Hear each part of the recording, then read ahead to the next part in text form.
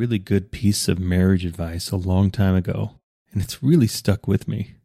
It's one of those pieces of advice that sounds really simple, but seemed to expand over time.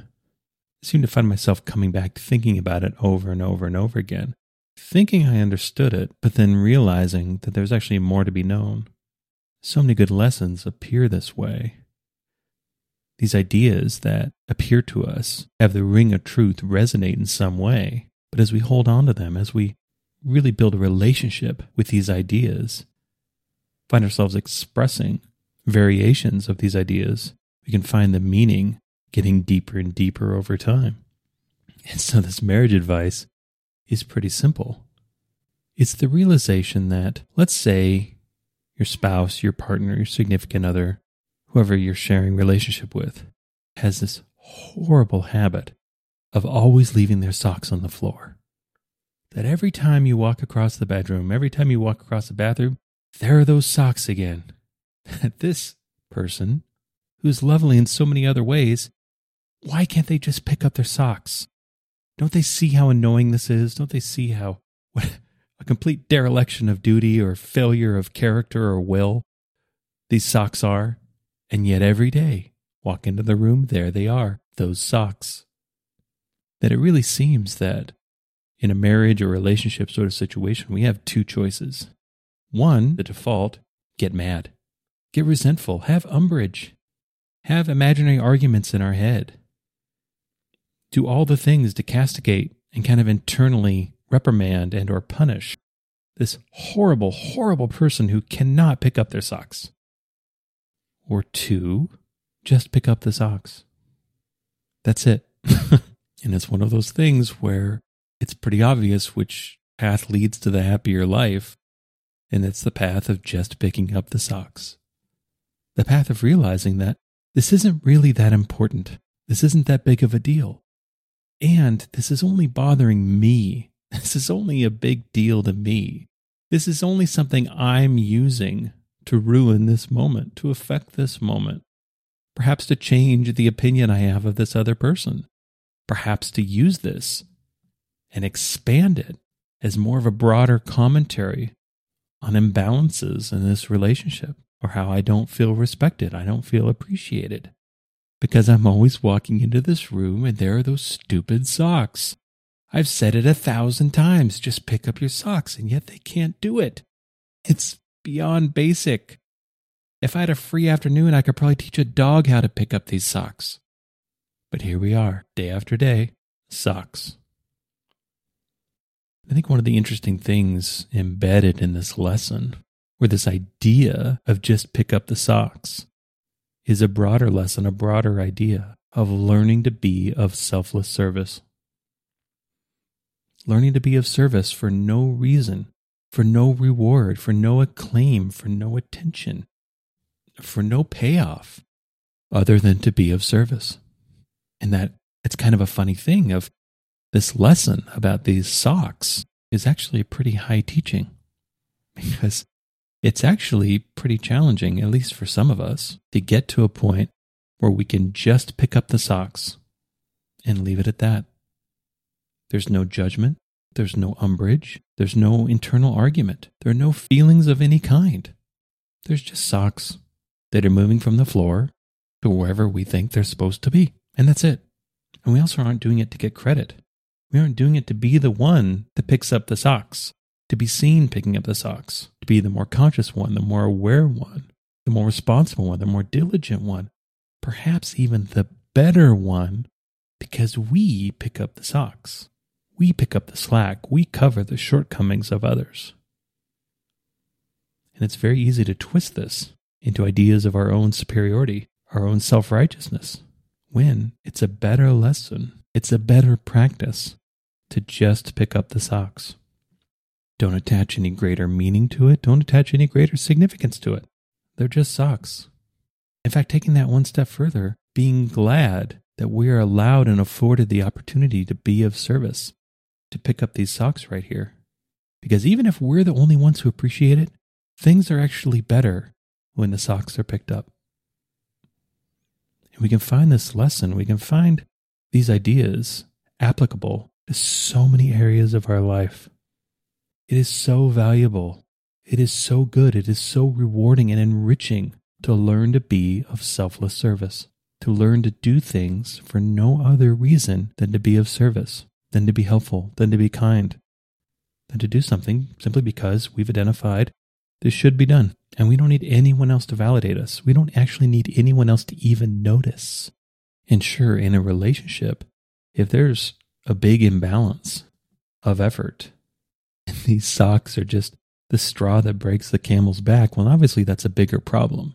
But the socks in and of themselves are not really a problem unless we want to make them a problem. That imbalance already existed, whether or not the socks are there or not.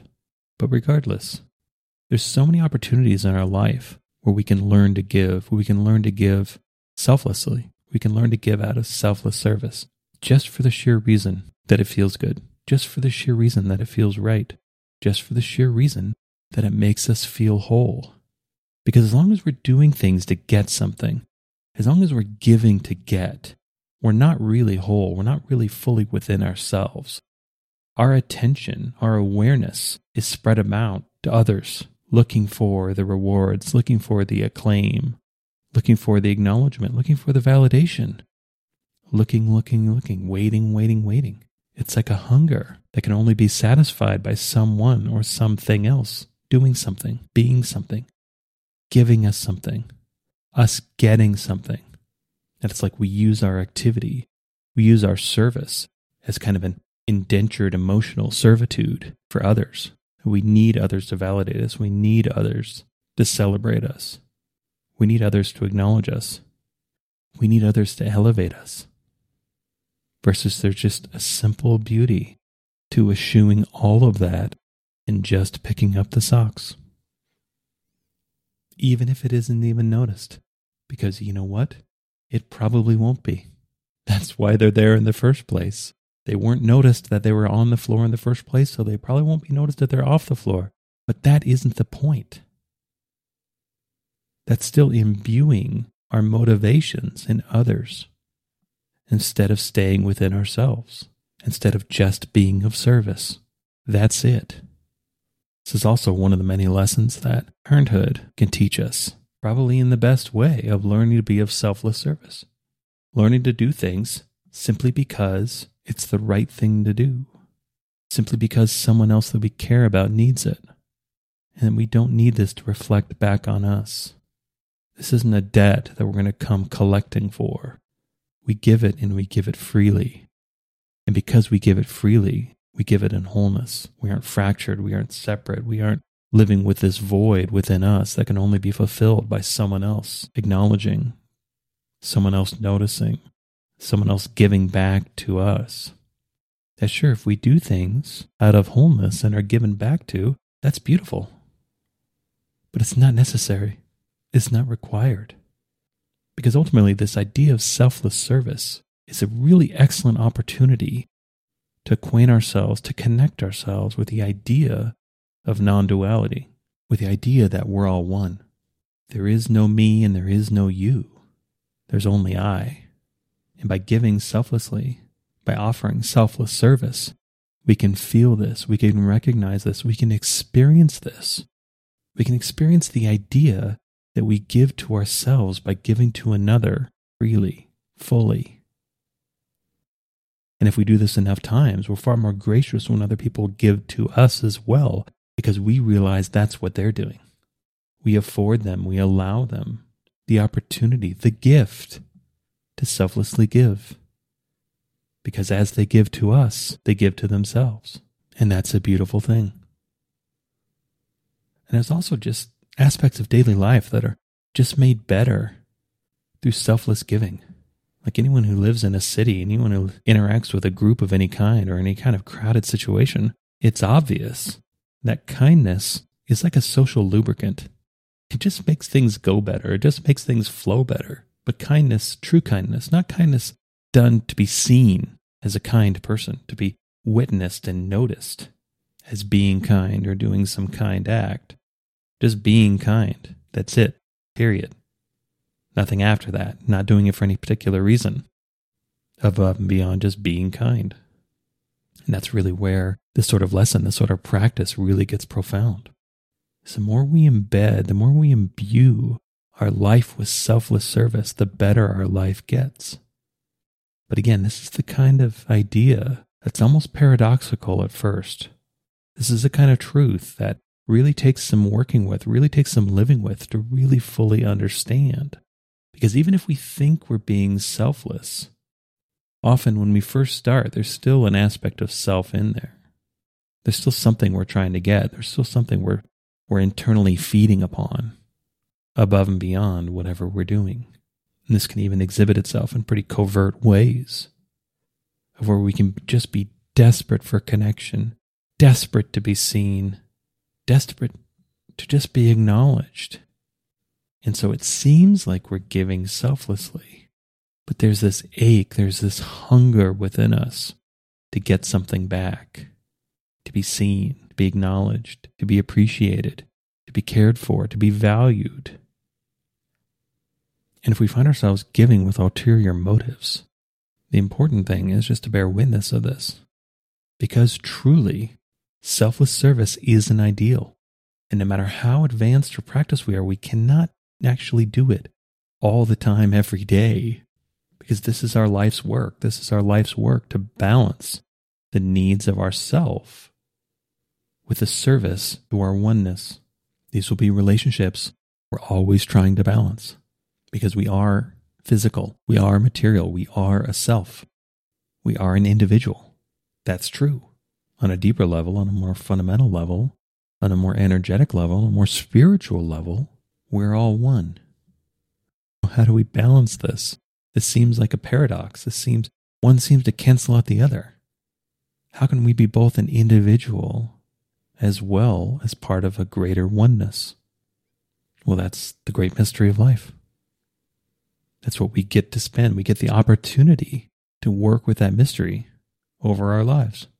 Working with that mystery to really allow it to enrich and expand our lives.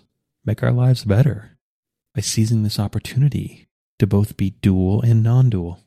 To both be this and that and one. To both be physical, material, and spiritual. To be both manifested and unmanifested. To be both body and being. And that's the beauty of it. We get the opportunity to be both, to exist in both, to enjoy both, to take advantage of both. It's the dual nature of being human, which gives us endless, infinite opportunities to grow and learn. More germane to this idea of selfless service, gives us endless opportunities to be of service, to find new ways to be of service, and to find ways to be more and more selfless, more and more united with a greater oneness along the way. At the very least, it's a useful thing to ponder. It's a useful thing to practice. Being of selfless service. Because even if we've done everything we've done simply for the reward, simply for the outcome, I'd make the argument that especially over a longer period of time, rewards and outcome equal service. Even if we want to just boil it down to something as simple and as common as money and income, especially over the longer time period, money and income are always an indicator of service. At the very least, money and income derived from our direct activity. And so in kind of a funny way, at least over the long term, we don't really have to worry so much about making money if we're dedicated to being of service. But of course, we can't be doing that service merely to get money. For that service to really fulfill its true value, it needs to be done selflessly, needs to be given freely, needs to be given out of wholeness. And this is our challenge, this is our opportunity over our life to find better and better and purer ways to do this. But even if we strip out outcomes and rewards, we can find that giving selflessly, being of selfless service, just feels good, just feels better. It's liberating, it's freeing, because we're not so dependent on outcomes anymore. We're grounded, we're focused, we're committed, we're present in the present moment. We're not doing things based on some arbitrary or imagined future, some set of outcomes of what we're going to get from our doing, which outcomes aren't actually happening right now. What is happening right now is what we're doing. And so when we let all of our expectations and needs for outcomes go, we can actually inhabit and be present in the present moment. We can be fully present in our own lives because we're living in the now. We're living in the present moment. We've withdrawn and recalled our attention and focus from the future and instead placed it on the now, on what's happening now, because that's really ultimately all there is. These expectations, these ideas of the future are just that, only ideas, only expectations. They're not actually real. The only thing that's actually real is what's actually happening right now. And the more that we do, that can connect us with the present moment, that can bring all of our awareness to what's happening now, to what's happening in this present moment, the better.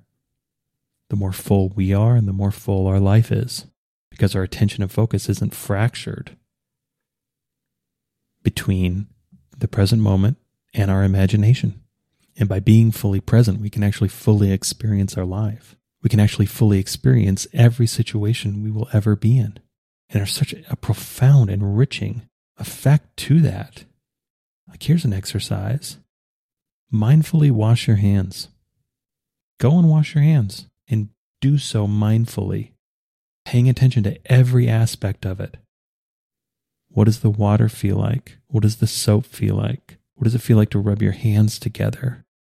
What does it feel like to have clean hands? What does it feel like to have dry hands? What does it feel like to feel your hands touching one another? This can be a pretty profound experience. There can be a lot going on here, and the same can be said for the rest of our life. But it's so easy to miss it. It's so easy to only have a fractional, tiny sliver of our attention focused on the present moment, on what's actually happening. And thus we miss it. We miss those opportunities for depth. We miss those opportunities for richness. We miss those opportunities for fullness because our attention lies elsewhere. And one of the ways we can bring our attention back to what we're doing is to remove our own self-based expectations and needs from what we're doing, to remove the need for any particular reward or outcome, for anything else to happen, and be fully present with what we're doing. Seizing every opportunity to be of selfless service. Seizing every opportunity to be fully present in the present moment and to give with our full selves, not requiring anything else, not requiring anything back, anything to happen, or anything to be different. The giving, the kindness, the service is enough. We can go into our lives knowing this. We can go into our lives doing this. And we'll live much fuller, much more rich lives, much more complete lives, because we find ourselves complete through our own selfless service. I hope you enjoyed this episode. All episodes are given freely. If you feel inspired to give, please visit theunionpath.com/donate. If you have a question, you can contact me at theunionpath@gmail.com. Take care and all the best.